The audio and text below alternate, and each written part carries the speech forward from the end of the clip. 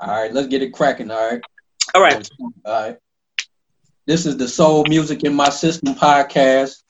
We highlight the unsung and the forgotten in 80s and 90s music. We read a lot of liner notes. Today's topic is underrated albums of the 80s and 90s. So in here we have Cheryl Sweet Lady Dunlap of Soul Sweet Radio, WRLR 98.3. Say what up, Cheryl. What up, everybody? Then we have Barry B-Sides Beckwith, the B-Side master and the music connoisseur. Say what up, Barry. Platinum Fox. Platinum Fox. And then we got Jimsie, also known as Bad Simmons, producer, songwriter, music connoisseur. Say what up, Bad. What up, y'all? Then me, Ronzeyl Newsom. I dabble in music and beats a little bit. But you modest. Yeah. So we gonna get this cracking. Who want to start off first? So our topic today will be underrated albums of the 80s and 90s. And I know we conversated offline about this a little bit, so we know a little bit of what everybody got in line. So let's go. Bad, what you got? All right, man. So let me see. My list was number 1, Jamie Foxx, Peep This. One of my favorite albums that summer when it came out. Songs like If You Love Me, Summertime was just my jam. And I know they released Experiment and Infatuation, which were cuts, but them piano-driven songs by Jamie was off the chain. Experiment was my joint, too. Dude, the visuals to it, video was like actually quite ill. But Infatuation, man, it got me because it came out of nowhere. Like I knew the album was coming out because I remember the promo that he did on our City Hall show, but you never knew when. And when the song came out and it was like you listened to it, you were like, man, this dude kind of sound familiar because he sang it all on comedy shows. Then all of a sudden it was like, whoa, wait a second, hey, that's Jamie Foxx. Right. He was killing it with the vocals. You know what I'm saying? So I mean, that first album to me has always been so underrated. Could have done more if he had a record company, a real record behind him, and not a movie record company behind him. I thought. My next album was Gina Thompson, Nobody Does It Better, Things You Do, Bad Boy Remix. Everybody know Puffy Jumping Around, Young Missy Misdemeanor Elliott before she just dropped it to Missy. You know what I'm saying? That's when Missy was like this hot underground songwriter that everybody wanted to get a hold of. You know, heard about Sister, but never got a chance to see Sister. So everything Missy was doing at that time, people was dropping it. Gina Thompson had that young Rodney Jerkins on the production, who was so. I think that kind of put her on right there. Missy. That remix kind of put her on a little bit. Yeah. When Puff put her on that. Yeah, because I think Puff had that connection with them in the Basement days when they was up under Devontae and Jodeci. You know, back then when Devontae had them all cuffed up, I mean, it was her, Genuine, Timberland, Magoo, right. Included Static, and Static. Wow. Oh. So like they had a crew. My third album was the Aaron Hall Inside of You album. Yeah. Ready or Not, like, man, he has some jams on there. And then he had production by hold on, I wrote it down in my notes. Young Malik Piddleton, who is known for Finding My Way, which is a classic undercover cut from 702 on that last album, on their first album, Stilo, and Days by Mary on that Share My World album she had. And then Emmanuel Seal, who did My Little Secret from Escape and I Gotta Be by Jack Dedge. Like Hey, you know what? Emmanuel Seal was big on the underground Atlanta sound. He's underrated too. Yeah, he is. That was Dupree's boy. Yeah. That was Dupree's boy. And then my last album, man, you know, that I want to talk about, this young killer that most people overlook this album, and going back and listen to it, I can't lie to y'all, I love this album. It's the first DeBarge album, the DeBarges. The one with What's Your Name on there? Yes, and that is my jam. What's Your Name? Yeah. Queen of My Heart and Share My Queen Word. of My Heart, Share My Love. Yeah, that album right there. Which one they put on another album? Queen of My Heart, they put on another album too. Yeah, Share My World and Queen of My Heart. I think they doubled down on the it went on the last album. The third one? Yeah, Share My World went on the third album. Yeah. Very well on there. Yep. Yeah, but the What's Your Name song, man, I listened to that the other day. I was like, wait, why didn't this do anything? Like, they told me this album was a flop as far as Motown was concerned in the bars. And I heard that What's Your Name song and the backgrounds on that. Man, please. Yeah, they was killing that background. I think I had just graduated high school when that song dropped. That was like 83.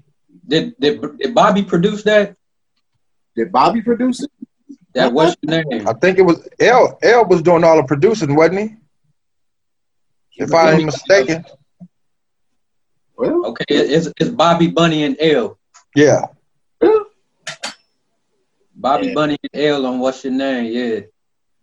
Yeah. L was young. He was young too.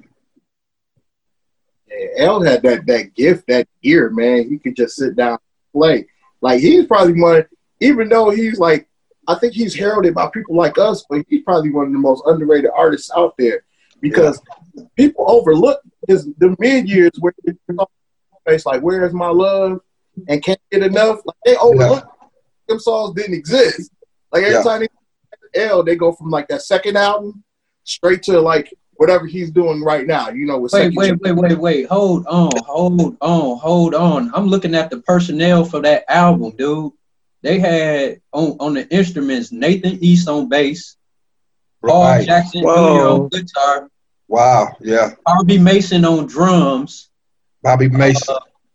Ollie Brown from what was his little group? Ollie and they had one big hit, didn't Jerry and Ollie, wasn't it? Jerry and Ollie. Ollie on drums. Man, they had a monster crew on the music. I never knew. Michael Boddicker on synthesizers. Wow. Michael Boddicker part of that Michael Jackson thing, that whole scene too. Under Quincy. Yep. Wow. Yeah, I didn't even know that. Like, my question to you is very in context. I think Ronzeyl was 4 and 5 when that actually came out. Say again. Me and Ronzeyl was probably 6 or 5 and 7 when that came out. Like, you guys when that came out. Like, in context, can you explain that album, like that DeBarge album coming out in content? Well, and I think Cheryl can speak for, we've always been music aficionados. I don't say fan because we adore music.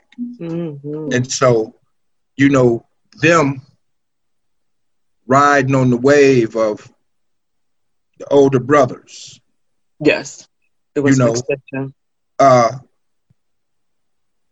I really thought it was Switch. Oh. We really thought it was Switch. Absolutely. So, I used to belong to a music club back in the day. They used to send me like 45s. And so when I got this, I kept looking. I was like, DeBarge. So Bobby must have went solo. But then later on, I was like, Queen of My Heart. I was like, that's not Switch. That's the younger siblings. I would agree. So then we couldn't wait for the album to drop to see what else was on there, So, we were young too, but, we were like musically inclined because we had ears for music. So we would sit down in my grandma's basement and just dissect songs. Absolutely. But I think I would just add to that and say, like, it was that excitement because of coming off of Switch, and Switch being such a instrumental group, late 70s, early 80s. That was just a part of our staple. So for the next generation, and to see, what they were going to do, like the sound we were already in love with. So I think that DeBarge was just, they were really an updated version of Switch, but just with Right, girl, pretty much. you know what I mean? Just with a female, you know what I'm saying? So we had love for them no matter what, like regardless of what it sounded like, we probably would have loved it and supported it. It just turned out to be good. Right. It just turned out to be good. Okay. Cheryl, you want to go next? Sure, I can go next. All right. So, you guys really sweetened the pot when you said add extra, and then that just made it really, really difficult. But I did add a couple to them. So I'll just start with the first song that I have was Loose Ends, Zagora. Mm-hmm. I feel like I just feel like Loose Ends in general is underrated. I think it was it came out at a time where MTV was finally, rotating Black music and introducing us to the R&B, the British R&B, and, besides rock and all different kinds of musics we discovered, through MTV. But to see R&B at that time was really cool. Jane Eugene, nobody has a voice like hers, just period. Hold on, that was the lead singer in it? Yeah, her name is Jane Eugene. Okay. Yeah. This particular album, I feel like, is just full of number one hits. And, with Barry, we talk about, the B-sides, which are usually the songs on the album that don't make it to the radio. It was either, you could call it an album full of B-sides because everything was great, or you can just say it was an album that I felt like every song was a number one song. Like it wasn't one that you skip and be like, most of the songs are okay, but it's one or two. Not every single song was incredible. Yeah. Okay. Yeah.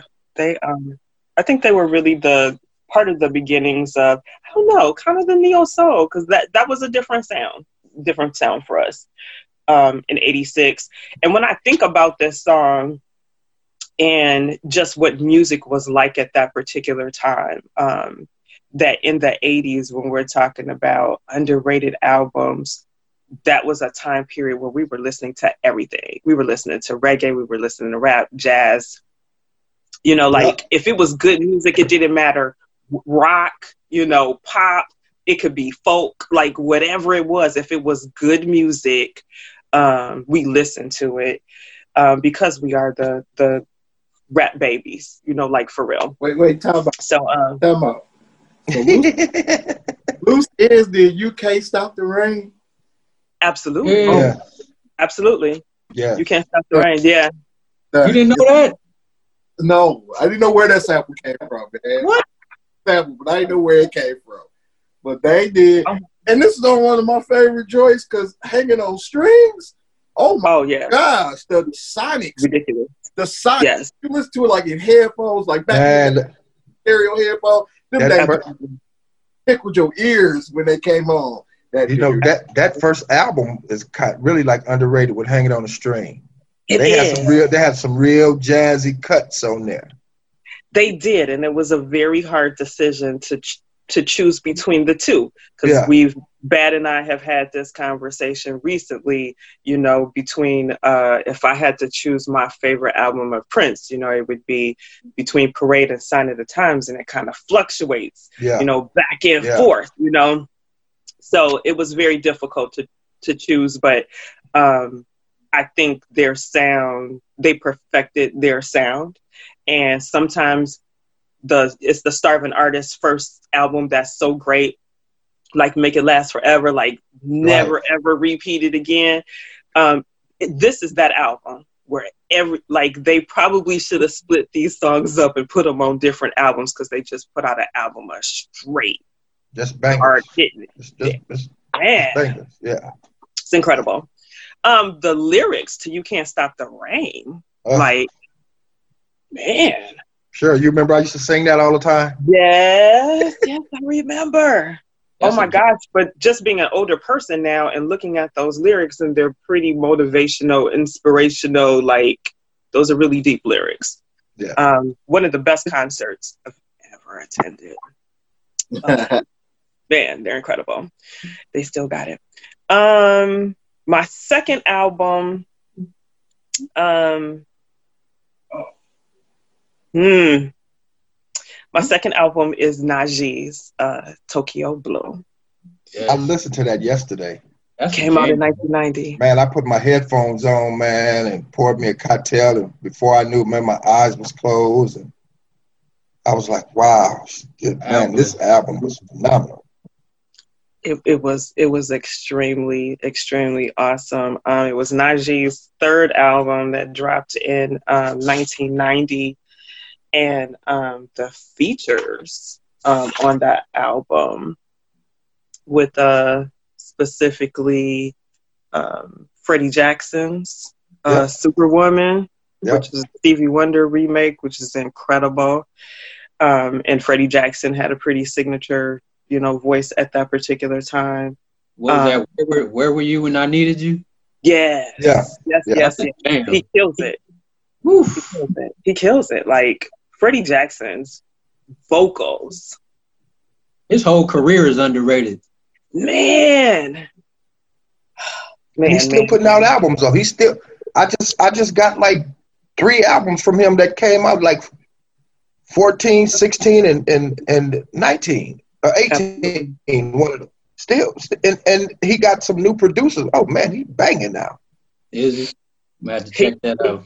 His voice is incredible, and it was very difficult because Barry knows how much Freddie Jackson. Like my daughter don't want to hear Freddie Jackson because my little red car, Barry, you remember? Yeah. Freddie Jackson played 24/7 in my little red car, my first car.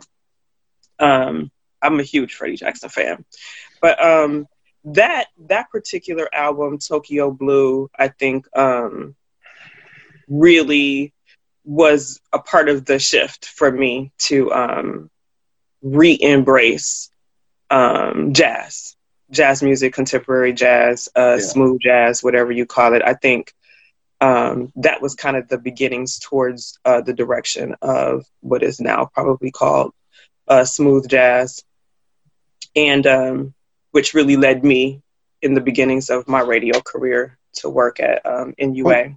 My next album that I feel like is underrated is House of Music by Tony. Oh.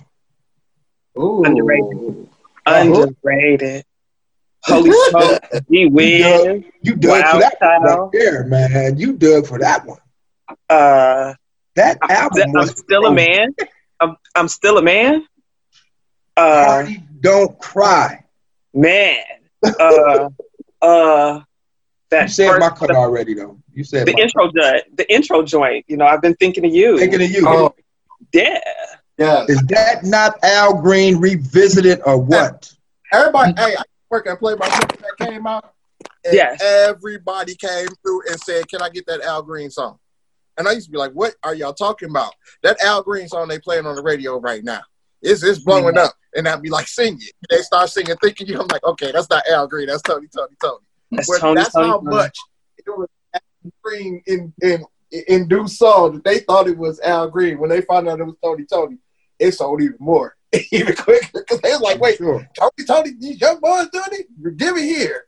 I mean, I used to sell best when it came out. Yeah, my joint on there was Holy Smokes and Gee Whiz. Mine was too. Smokes and Whiz? Oh, yeah. Oh, yes. Holy Smokes and Gee Whiz. I'm between that and Wild Child. Yeah. That and Wild Child, I kind of fluctuate. I know you've been a real man. For Oh. a while. Yeah. Oh, yes, yes, yes. Wow. Hey, you know what, Cheryl? That is a whole album that you can let run. That's a whole album. Just let it run. I agree. I get really like that's the album that is an experience to me. That when you put on the very first note, you in an experience until it's all the way. Man. Okay, I could get really excited about this album. That's when Raphael was basically taking his shift into the old soul. That album right there, and right after that, he went solo. Yep. It's a couple things about this album.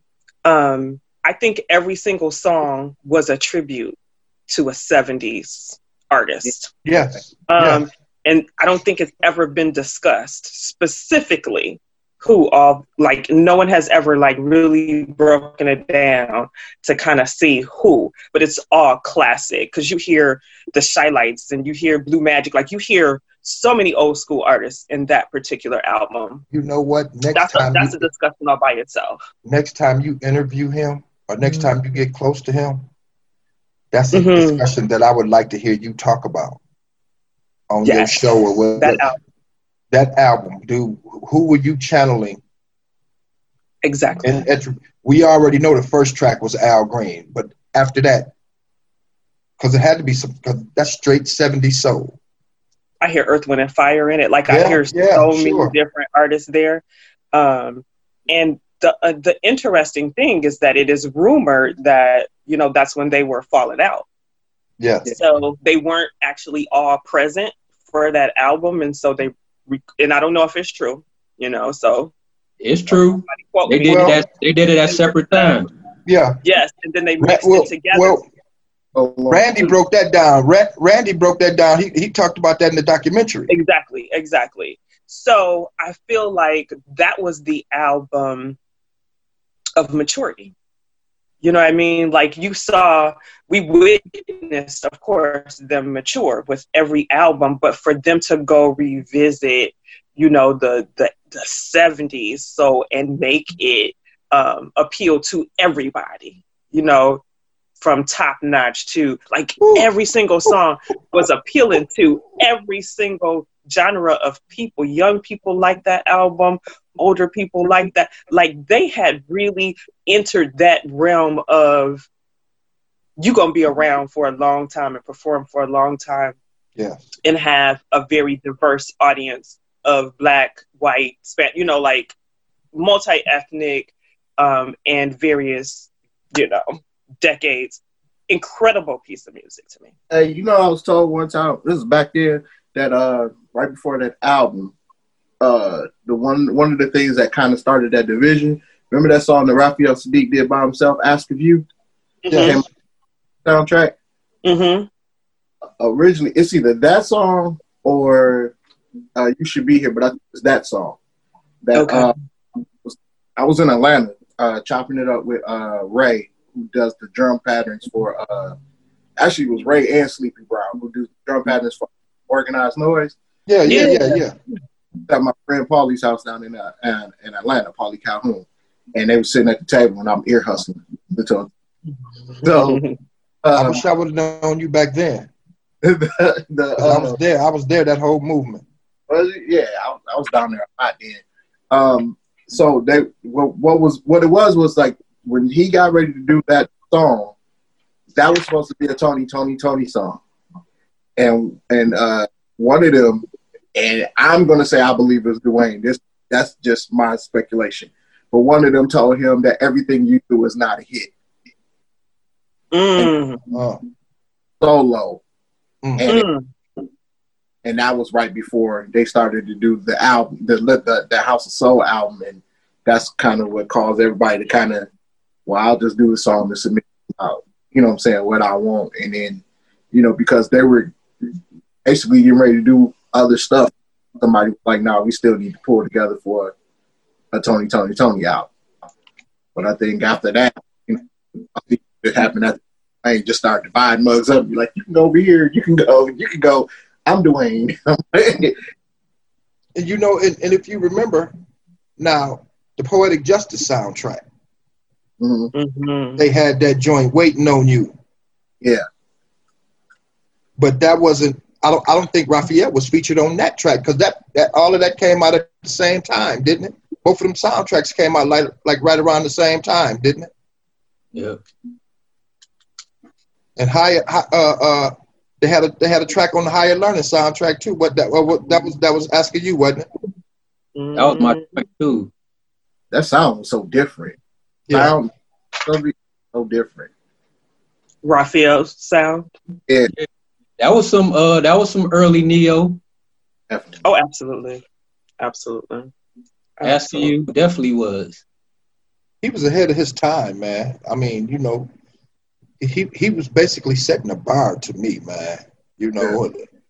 And the stuff that he was doing by himself, and look who he was bringing up with him, like Lettucey. Lettucey was singing background with him back in the day. T-Boz. Yes. That Different Times, that joint right there, Different Times, on his first solo album. Sky, Can You Hear Me? Man, that dude had a gift, man. He still got a gift. Yeah. Cheryl, you got another one? I need to do a female because I don't have any ladies.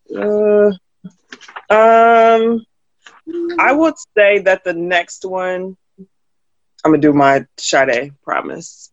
Like I said before, 1986. She really had a very signature, distinctive sound. Never gonna hear a voice like hers. Second album, and I think that this is the album that she really kind of perfected her sound. And you had a display of all the different directions. I think this album gave us an indication of where she was going to go in her career. So if you listen to anything current, you can kind of come back to Promise and see like, okay, I could see that why she went, this particular direction. How much did we miss her though? Jesus. Man, I know somebody who can miss her. We miss her. And there's like rumblings that she's coming back, but we don't know. Is It a Crime? Sweet as Taboo are probably the more popular songs off the album, but the real songs, the B-sides, like for real, it was, the rest of the album was definitely B-sides. So one of my, Is It a Crime? One of my all-time favorite songs. She just introduced to her own lane. She's got her own lane, own category, own everything. Like Anita Baker. It's just some people, they got their own lane. Nobody's even trying to touch them because they can't. As Good as the First Time was my joint on there. Oh, there. See, it was. Yeah, good songs on it. I still feel like it's underrated because if you see her in concert, she doesn't do as many songs from this particular album, but full of great hits. So that's my third one. I'm gonna let my other ones go. We have time. I'll do my honorable mentions later. Go ahead, Barry. Okay. B-side Barry. What B-side Barry got? I bring it to y'all from the older perspective. Like we talked about yesterday, Rome's first album. That was a album you could just let. He was part of that neo soul movement. I Belong to You, Heaven. Man, I'm saying he was like a watered down version of a Teddy Pendergrass. Yeah. He had that strong raspiness. that album didn't really get no play.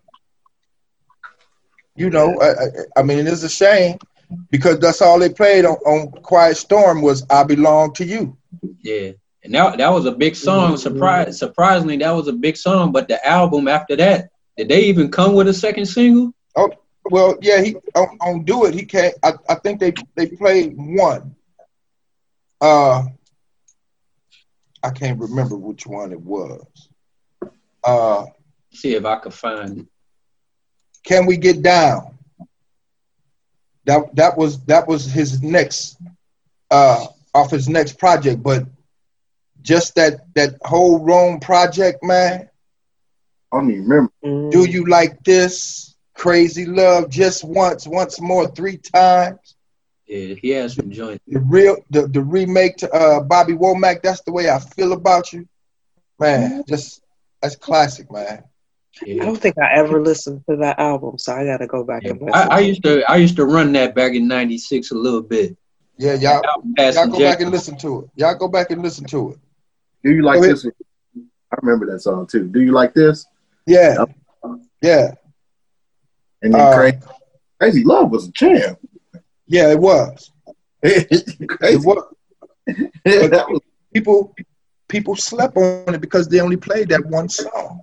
But you had to be a real music fan in order to appreciate that album, because it really was a love album. Right. You know. My second album was my man Barry White, Staying Power.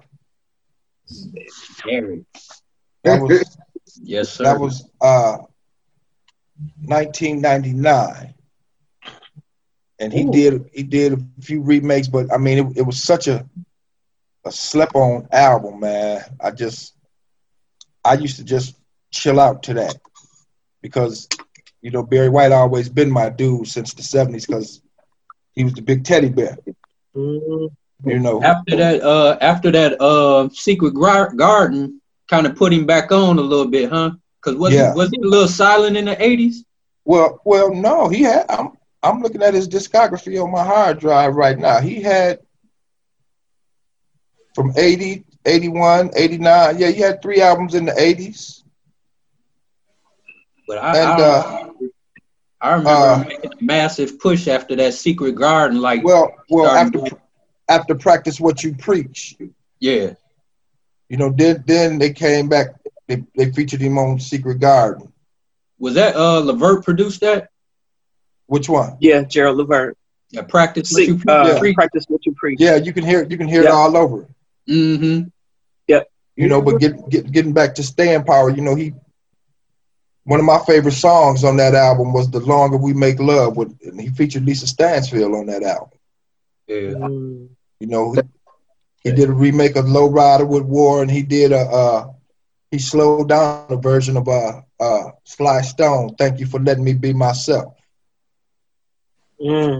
Slept on album. Slept on. And then my third album is one of my favorite bands. It's Cameo. It came out in 1983, the Style album. Yeah. That was an album that you could just let run too. You know, it was the start of their electronic age. And man, you had, like I said, they did some remakes. They did a remake of an Elvis Presley song, I Can't Help Falling in Love with You, which Larry Blackman spills his guts on this track, man. On the Style album? On the Style album. But you know, they had a little jazzy feel. The Aphrodisiac, the first track on there, the Aphrodisiac, is like a jazzy soul album. Then they come with that funk, This Life Is Not For Me, and then they go back to their jazz, You're a Winner. Man, Slow Moving was one of our big cuts on the West Side. And then, you know, they close it out with a track from with Tommy Jenkins called Heaven Only Knows. Classic, man. If y'all get a chance, y'all check that album out, man. What's your favorite joint on there? The whole album. Really. It's hard. It's hard. Like I said yesterday, I can't pick a favorite because that was around the time we had our band. Excuse me. So we were doing a lot of that stuff. You know, I think if I had to pick one, I think I'd say You're a Winner. Because that was like Charlie Singleton was killing that cut then. Yeah. Yeah. Larry. Yeah. Them electric drums. Then you got. So this is right before they switch over. Like there was 5. They had watered the band down, but it was still 5. Okay. The keyboardist, Tommy, Nathan Lieutenant, the trumpet player, Charlie Singleton, Gregory Johnson. So this before they went straight electronic. Yes, this was in between their phase of electronic. They was moving toward that way. Okay. You know, classic album, man. When you guys get a chance, listen to it. Just let it run. I'm gonna let it run tonight. Absolutely. I'm gonna go back and check it out too. That's what's up. I'm gonna let that run tonight. So you come on with yours, bro. All right, I'm gonna start with some new ones that, you know, my basement flooded, so I had to throw on some music. My first one is Tony Thompson's solo album, When He Left High Five. Yeah, When He Left High Five. Man, that album, I listened to it today again. It only had one song that I would skip. And after listening to that song, I used to always skip it. It was My Cheryl More that the characters remade. And I listened to it probably for the first time all the way through, and that's a jam. Uh-huh. But that album, I don't understand. They put a lot of money in that album because the producers on that album was Puffy, Devontae, wow, Joe, Young Timberlake, Teddy Riley, wow. Babyface, Dave Hollister, wow, the characters, Al B. Short. I was like, man, they put a lot of money in the production and they only put out one single. So each one of them had a track that they produced. Yeah, it was like a big producer on every joint. That's what. So I was thinking about it today. I was like, they put a lot of money into the production, but I think Giant, the label he was on, Giant, wasn't doing their artists too well around that time. Right. That's one of them. The second one I threw on was Cut Close first album. Oh man. Athena Cage, the lead singer in Cut Close, is probably one of my favorite female singers. Athena Cage, man. She is bad. That album, I could play that one all the way through. It got a heavy Keith Sweat, you know. Oh yeah. Was more than them. So music was changing around that time. You know, R. Kelly was big. The lyrical content was changing around that time. So songs like "Freak Me Baby" from Silk. Yeah. You know, lyrics just started changing from love to straight freaky. Yeah. Straight sex. Yeah. They started getting straight to the point. But Athena Cage is probably one of my favorite female singers from. And she never did nothing being up under Keith Sweat. She never did nothing. She got one solo album that never came out, I don't think, but I ended up getting it when the Napster was heavy. I ended up finding her unreleased album, and she got a couple joints on there, but it was kind of too late. It was like early 2000s or something. But she's definitely dope. And my third new one is Joe's first album. Oh yeah. Finally album, man. Man. Joe had some cuts on that album. The whole album. Just let it run. Just let it run. That Finally Back is my joint on there, but he won't sing it either. I try to get him to sing it all the time. He won't sing it. I love it. He don't do nothing from that first album, do he? No, I interviewed Joe, and that was the song I wanted him to sing to me. He was like, I don't even know the lyrics to that song. I don't even sing that song no more. I was like, that's why. That Finally Back, I probably played that about 1 million times. Man, If Loving You Is Wrong, though. So in love with Man. Yeah. What's on Your Mind? that album. What's on Your Mind? Yep. That first one is underrated. It's interesting you say that because at that time period, it was Joe's album I was playing, Blackstreet's first album, Rashawn Patterson's first album, and Jeanne. Oh, like the cassette that was rotating in my car at that time. You just said an underrated first album. That Jeanne first album. Lord have mercy, man. Love Me Today. Oh man. My gosh. Every song. Get me off, get you off my mind. That song. Right off my mind. Ooh, off my mind. And they went jazz on that cut. They dropped it on their third single, I think, but you couldn't tell me nothing about Sending My Love when I first put that tip in. Like, I knew was the jam, was the song that was out, and it was hot. But when I first heard that Sending My Love, that jumped out at me like, hey, remember me? Like, look, I'm hot. I was like, whoa. Yeah, that was hot. Oh my gosh, Joe. Love it. Anybody got some extra joints they want to throw in there? Underrated? Come on, Cheryl. I got one, maybe two. I got two throws I'm talking about real quick. Usher. Go ahead. Which one? Usher. The first album? With How Many Ways and all that. And Coco, Hot Coco album. Yeah. That Coco album was banging.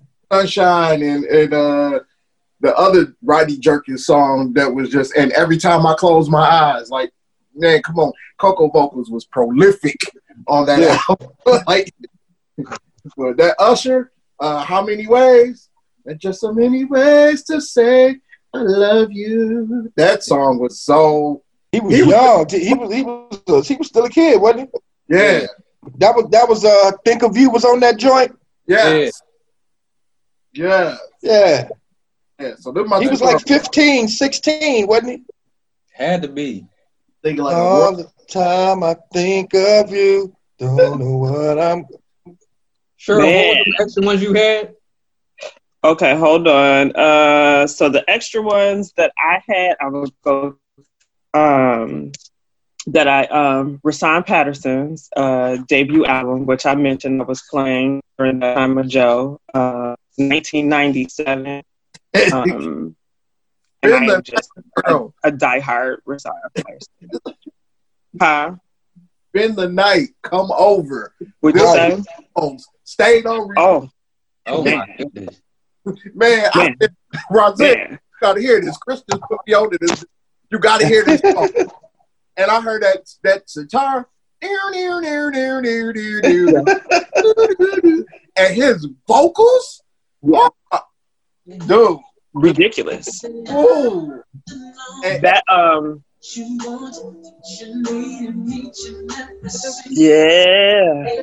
on, man. That's my baby. I got that, man. I'd be in love with him. That's so cold. He crouched. Absolutely. But that the thank you. Oh my God. Everything. His vocal, like Rashawn Patterson's vocal ability on that song, like, is just incredible. My next underrated album that I have for you guys, Donnie's The Colored Section. Oh, Donnie. Donnie. 2002. Wow. The Colored Section. Donnie. Which is considered like a neo-soul, like, classic. Classic. Like a classic, like, hands down. And I ain't heard of that in a minute. Vocalist. Donnie. That is a distant relative of Marvin Gaye, but just conscious neo soul. I mean, just incredible album. Donnie. My last one is Liv Warfield. Her new album is called Embrace Me. Full of hits. Full of hits. I decided. I That play was on my my jam. phone I all the decided. time. That must I play. Oh my gosh. That was a joy. Do you guys know, you familiar with Liv? Yeah, I don't know. I know. You familiar with Liv? I never listened to her albums though. I'm not. I'm getting the education right now. Okay. Let me say something real quick, Cheryl. I'm just gonna. Sure. I was in Atlanta. Cheryl, what was our little venue right there in the back of the varsity? I can't remember the venue, but it was a little hole in the wall club I can picture it. Right outside Yes. Right directly in the back of the varsity. Yes. And me and Edwin, as a matter of fact, we go in there one day, and Brian McKnight and Liv Warfield are sitting at the piano. And this was a spot where you could go and play your new music and preview your new music. Nice little hole in the wall club, but you could go in there and you could see any artist that was hot. What was the name? Back in the day? Apache. The Apache Cafe. Apache. Well, but I wasn't sure. Yes. But Apache, because it used to be Ikdar Cafe. yeah. Yep. So me and Edwin go in there one day, and Brian McKnight sitting at and Liv sitting on the side of him. They just riffing, and the crowd is going crazy. It probably was 150 people in there. But man, just a phenomenal set, acoustic set. And we was like, man, who is this chick, man? You know? Like, wow. Let me throw this in here. Let me throw this in about Liv. She's from Peoria, here in Illinois. And the first Soul Suite Live concert that we did from our show was Liv Warfield in 2008 at Austin's. Video recorded the show, put it on YouTube, and that's how Prince found her performing at Austin's from Soul Suite Live. Wow. That's how she got with Prince. Wow. So and she only had the first album out, Embrace Me. Yeah. Absolutely. Didn't get to Prince though. But she put on a phenomenal show. Very talented. Very talented. So that's I'm gonna have to check that out tonight too. Yeah. Barry, you said you had another one? Yeah. I'm finna blow you guys' minds. I mean, this one was like right at the new millennium though. But the album was so doggone phenomenal. You could just let it run. And I know y'all remember God Dog. He only did one album too. Remy Shan. Oh. Ooh. Remy Shan. Ooh. That's Young Shuggy Otis. And when that Take a Message dropped, man. When that Take a Message dropped, and then I Met Your Mercy. Damn. Where is this dude at to this day? That was Young Shuggy Otis to me. Young Shuggy Otis, yep. You got it. I got one more. 1993. This album was it didn't get no. They played a couple of cuts. Jodeci, man, Diary of a Mad Band. Man, monster. Please. Monster. Diary of a Mad Band. Didn't get the props that they did from that first album. They actually said this album was a flop, man. Yeah. I think they was going through that. That's the time they was going through that management thing between Uptown and messing with Suge now. Yeah. because that was like right around the time that Above the Rim came out right around that time, and they featured them on that track, and Puff didn't like that. Yeah, they was. I think Suge was trying to take over their management at the time from whoever they had, and they stopped promoting the album. I think they did 2 videos after Fiendin'. I think they stopped promoting it. Man, one of the baddest albums ever. But what about us on that? Hey, I got one that Cry for You. Yeah, keep going, man, because I got one that I want y'all to comment on, because when I saw Unsung and they said this album was done, I about lost my mind. But it is, here we go. Yeah, I was right. 1999, Mint Condition, Life's Aquarium. Yeah, that's my joke. Oh, my goodness. Come on. Yeah, it didn't do nothing. Come on, that man. album didn't do nothing. Pretty Lady with Charlie Wilson. Charlie Wilson.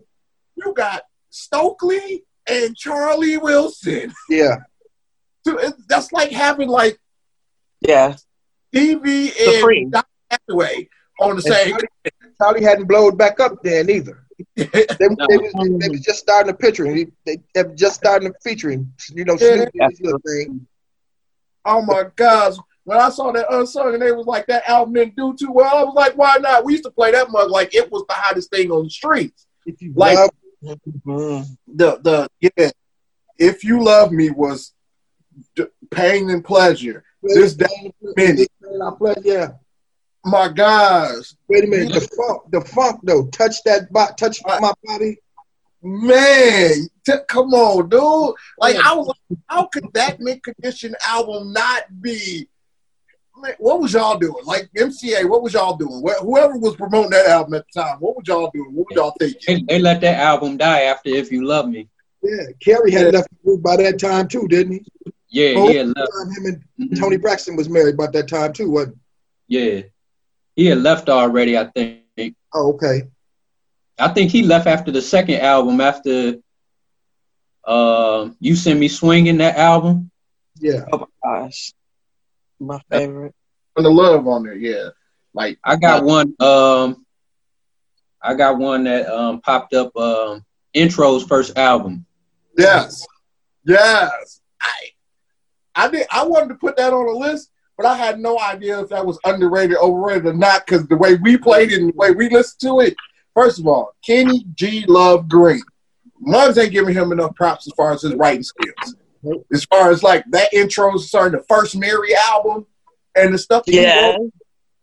Oh man, Kenny G. Love Green. Come inside. Huh? Come inside. Yeah. Come that whole side of that tape. Yeah. That slow side was ridiculous. The Ribbon in the Sky remix, I was just listening to that the other day with the breakdown with the vocal arrangements and dude, Kenny G. Love Green pen was so prolific. I bet you if you find it right now, it'll burn your fingers. That dude's writing skills is hot. Like, intro stuff was so dynamic in the way, like the tonality of the voices, how they blended together, and where they placed their backgrounds. Man, his vocal production was nasty. It was lush. Thick. For sure. It was like listening to an R&B version of it. You had all of them groups that kind of like sounded alike though at that time. UNV, you know what I'm saying? Cry No More, and you know all of them cats was sounding alike. They was trying to copy them. Shoot. Yeah.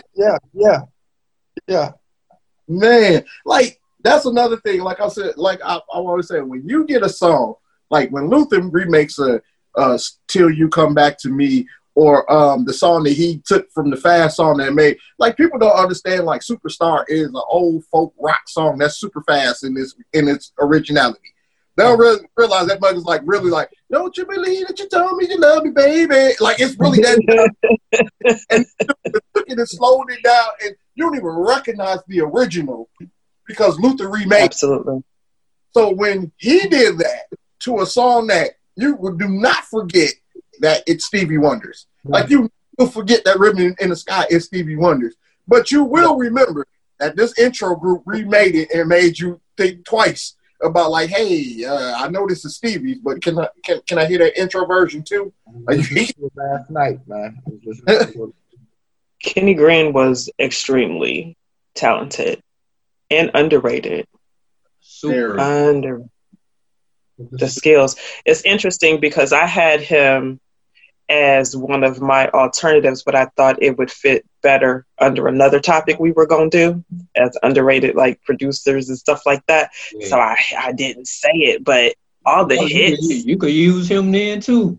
Definitely got to be. Yeah. He was a monster. He my was, last yeah, he was. The one I said the other day was Renee and Angela. Yeah. Street Called Desire album, and the what was the other one I had? George Benson.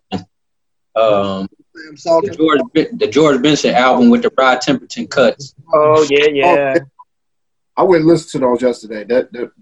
Y'all was very, very. With everything that y'all said, I listened to yesterday.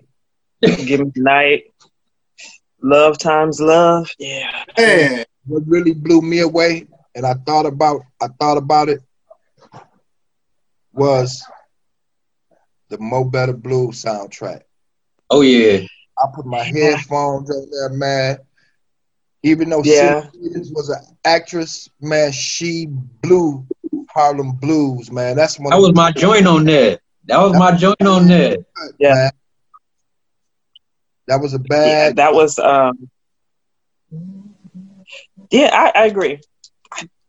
You know what? When Ronzeyl said add albums, I'm just like, okay, you just made it really hard for me to be able to choose. But that album and that movie at that time, yes, just incredible. Incredible. Movie for the night. You know, was that now playing? This is off topic a little bit. After watching that, I watched that Miles Davis documentary that's on Netflix. It's really good. Okay. And then I was thinking about Mo Better Blues. I'm like, is this the story of Mo Better Blues kind of a? Yes, I thought so too. A little side story, like a little off Miles Davis, like just a little bit. I would say it would have hints of Miles, but you figure all of them cats in the 90s, you know, that's when the reprogression of jazz came. Yes. Mm-hmm. Yes. You know, so you had like Wynton, Terrence Blanchard. Yeah. Smitty. Mm-hmm. Bradford. Mm-hmm. You know, and what's his name? And all of them on one album. Like that was a heavy hitter. That was all. They was all on the Mo Better Blues. Yeah. Yeah. Yep.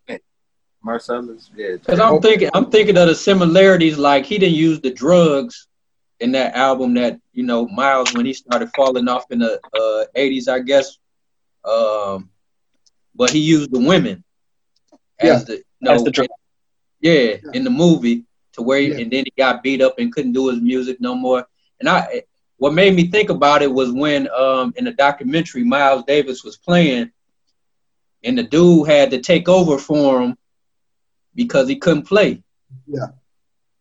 I forget the dude who started playing, and it was on a TV show or something. Was he on the show? Kenny Garrett. Yeah, it was they was live. Yeah, he had to come in and save him. Like, wait, while he was playing, and that reminded me of Mo Better Blues when Wesley had to come in and save Denzel when he was messing up. Bleak. When he was messing up. So, like y'all said, there's probably some similarities in there.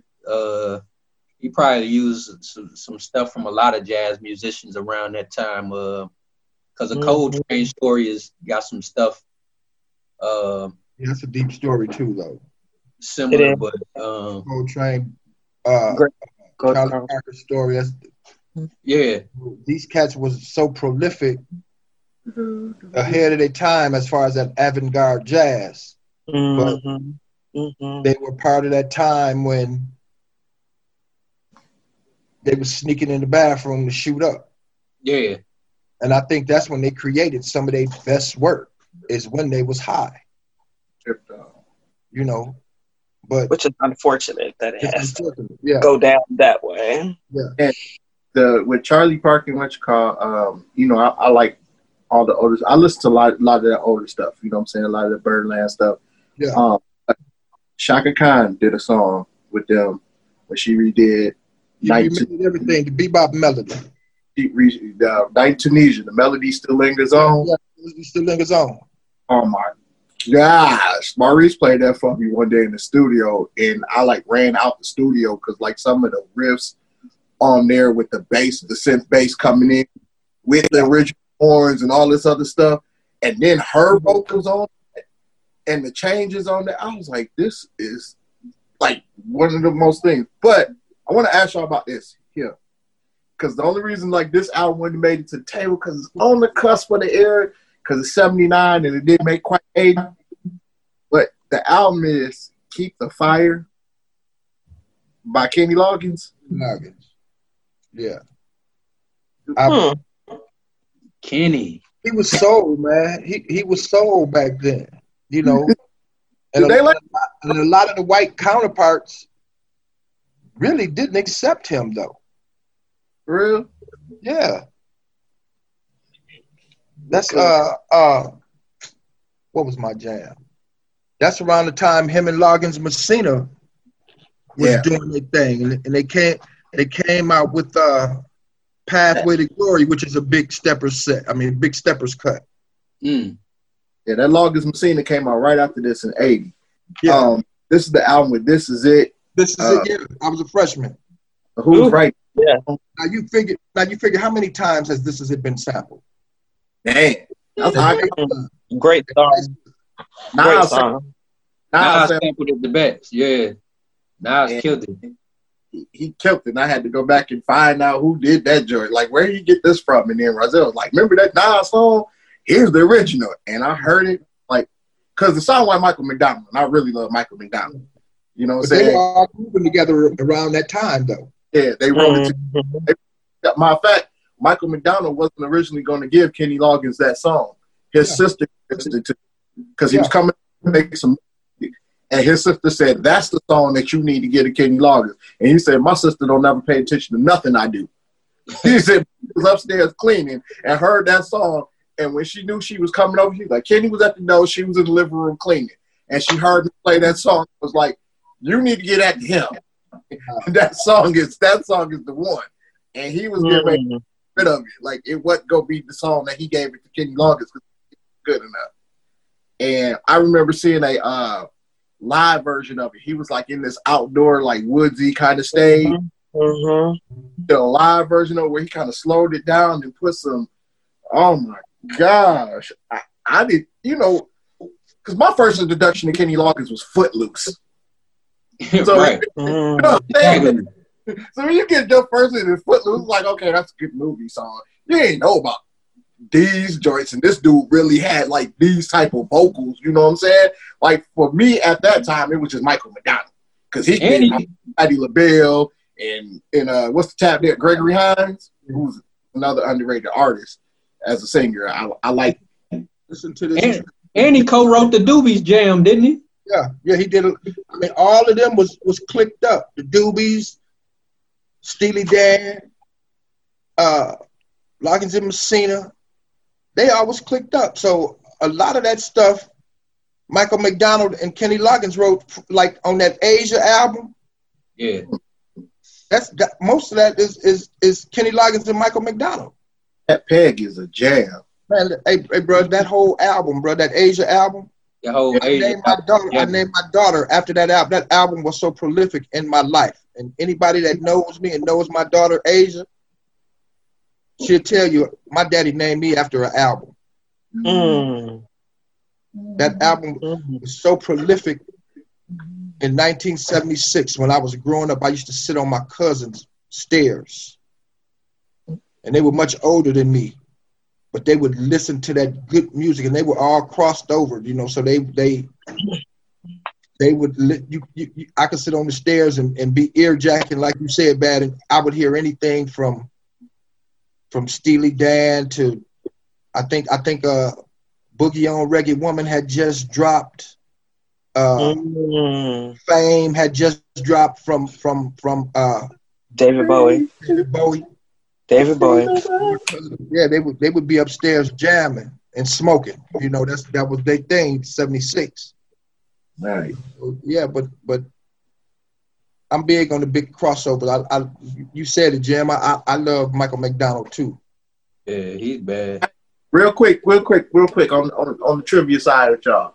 So y'all know, everybody know on that Fame album with David Bowie, right? That Niles Rodgers was highly involved in there. But yes. we know famous black artist was very instrumental in putting together his vocals. Come on, man. Me. Everybody know that, boy. I'm the Lake County Luther, bro. Huh? I'm the Lake County Luther. I know what I'm talking about. You know I know what I'm talking about. Man, listen to that Young Americans album. That's all Luther. I just read or listened to Luther's autobiography, and that mob was making so much money as a background singer and doing jingles that he did not have to do an album. I think the first album he did with his own money because nobody really wanted to sign him and give him creative control. It had one of the baddest slow cuts ever on that first album. He wasn't even Luther Vandross then. He was just Luther, and he had Paulette. Is that the Never Too Much album? Huh? No, Never Too Much. He got an album before that. He got an album way before that. When he was in a group, the group was called Luther. Oh, Change. Nope. Change. Nope. Just search Luther. I think 1976, Okay, his that Christmas song at Christmas time. That was early 70s. He did that. Early 70s. Timeless song. Y'all remember The Second Time Around? Yep. Yeah. That's Luther. That's his band. Luther. That was the name of his band. He had Tawatha A.G. singing background. I can't. Fonzie Thornton. Who else was in the group? Paulette McWilliams. A young Lisa Fisher. All of them was clicked up with Luther back in the 70s before Change. Before everything that he did after Never Too Much, but he had an album before. Actually, he had two albums, if I'm not mistaken. Because I'm gonna tell you what. Now, if I knew the status of this album, this would have been on my underrated list, and that would be that Busybody album. Because to Make Me a Believer, I love that. Like that song right there is like, I was listening to it like a couple days ago in the car coming out the grocery store. Like, the arrangements on the vocals and the arrangements in the track and how they really accompany each other. They drag out at the right time. They speed up at the right time. And that album has Superstar Until You Come Back to Me. Believer. That Make Me a Believer? Yeah. Shoot, the lyrics. Make Me a Believer. The lyrics? Right. That was some smoky stuff on that type of song, man. Woo. One of the baddest keyboardists ever. Not Adderley Jr. Man, was his guy. I'm going to give y'all something to look at, man. If you ever get a chance to see Luther's concert from Wembley Stadium. Oh, yeah, I saw it. When he does Superstar. And he let him go solo? The stage and let my man play the solo. He played for about 4 minutes, didn't he? Yeah, he killed it. Man. Definitely have to check that out tonight. Yeah, bro. Live from Wembley Stadium. That'll be a definite check out. A definite check out. That Busybody album, man, I can't tell you how many countless times I just go up and that make me a believer pop in my head. I'm just like, gotta get it. Here we go. That song is ridiculous. Just the lyrics and the music, the blend. Oh my gosh. Yeah. Those, Incredible. let me see, from Never Too Much, probably till The Night I Fell in Love. Woof. All of them albums you could let run. All of them. You could just let them play. Absolutely. All of them. But that was guaranteed with Luther. Yeah, of course. It was guaranteed. Whatever. The Night I Fell in Love.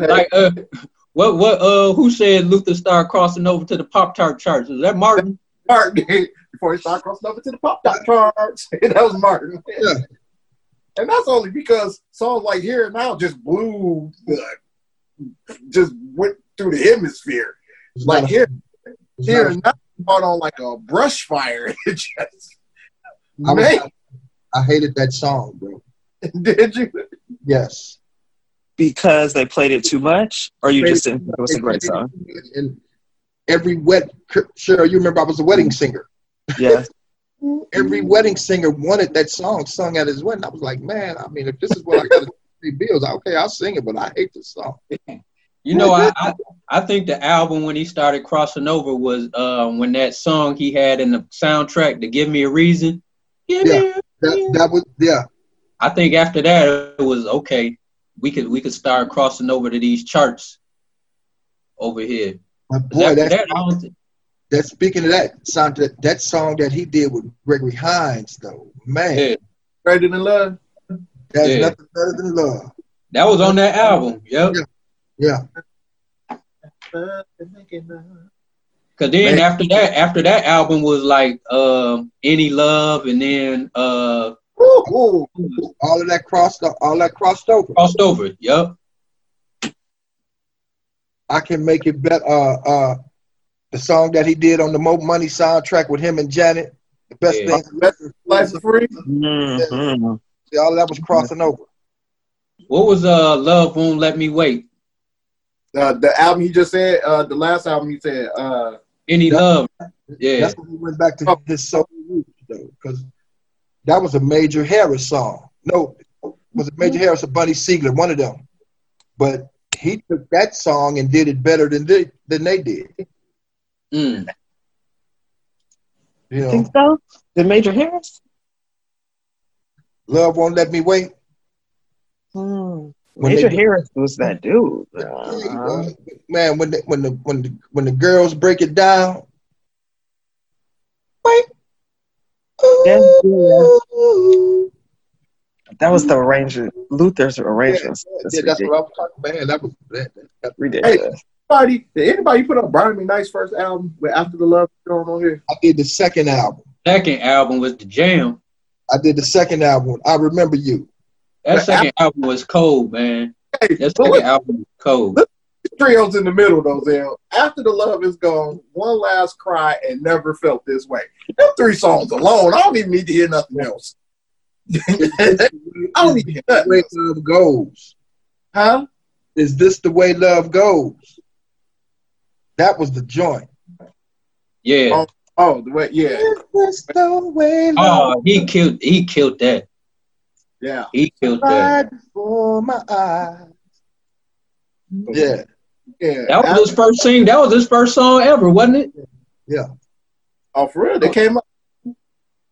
That was his first single, I think. Nice album. The second song off that CD.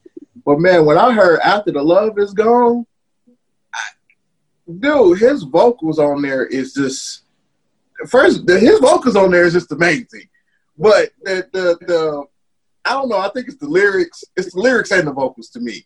Like that's one of the few songs that like Make Me a Believer, where you know you hear the lyrics and you just like they just golden.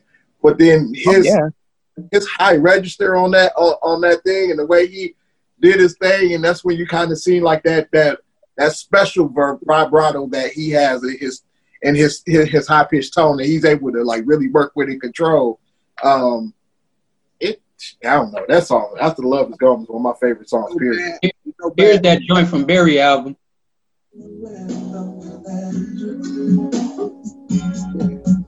Making my thoughts together. Woo!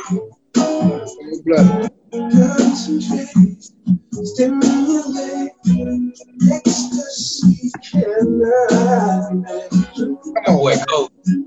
Come on, man.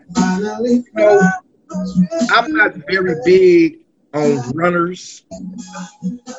People who run a lot. Yeah. But Brian does it well. But Brian has some runs that is phenomenal. He top 5. He top 5 easily. I'd be like, man, where you running to, man? But his runs are melodic, and that's why it works. You know what I mean? It's just not a straight run. It's just, it's lush melodies. And it's one voice. It's like, how does that come out of one voice? Right. That's gonna be one of our side topics. That's gonna be one of our side topics. The best ad-libbers and runners for females and males. This run on Crazy Love. Man. Yeah.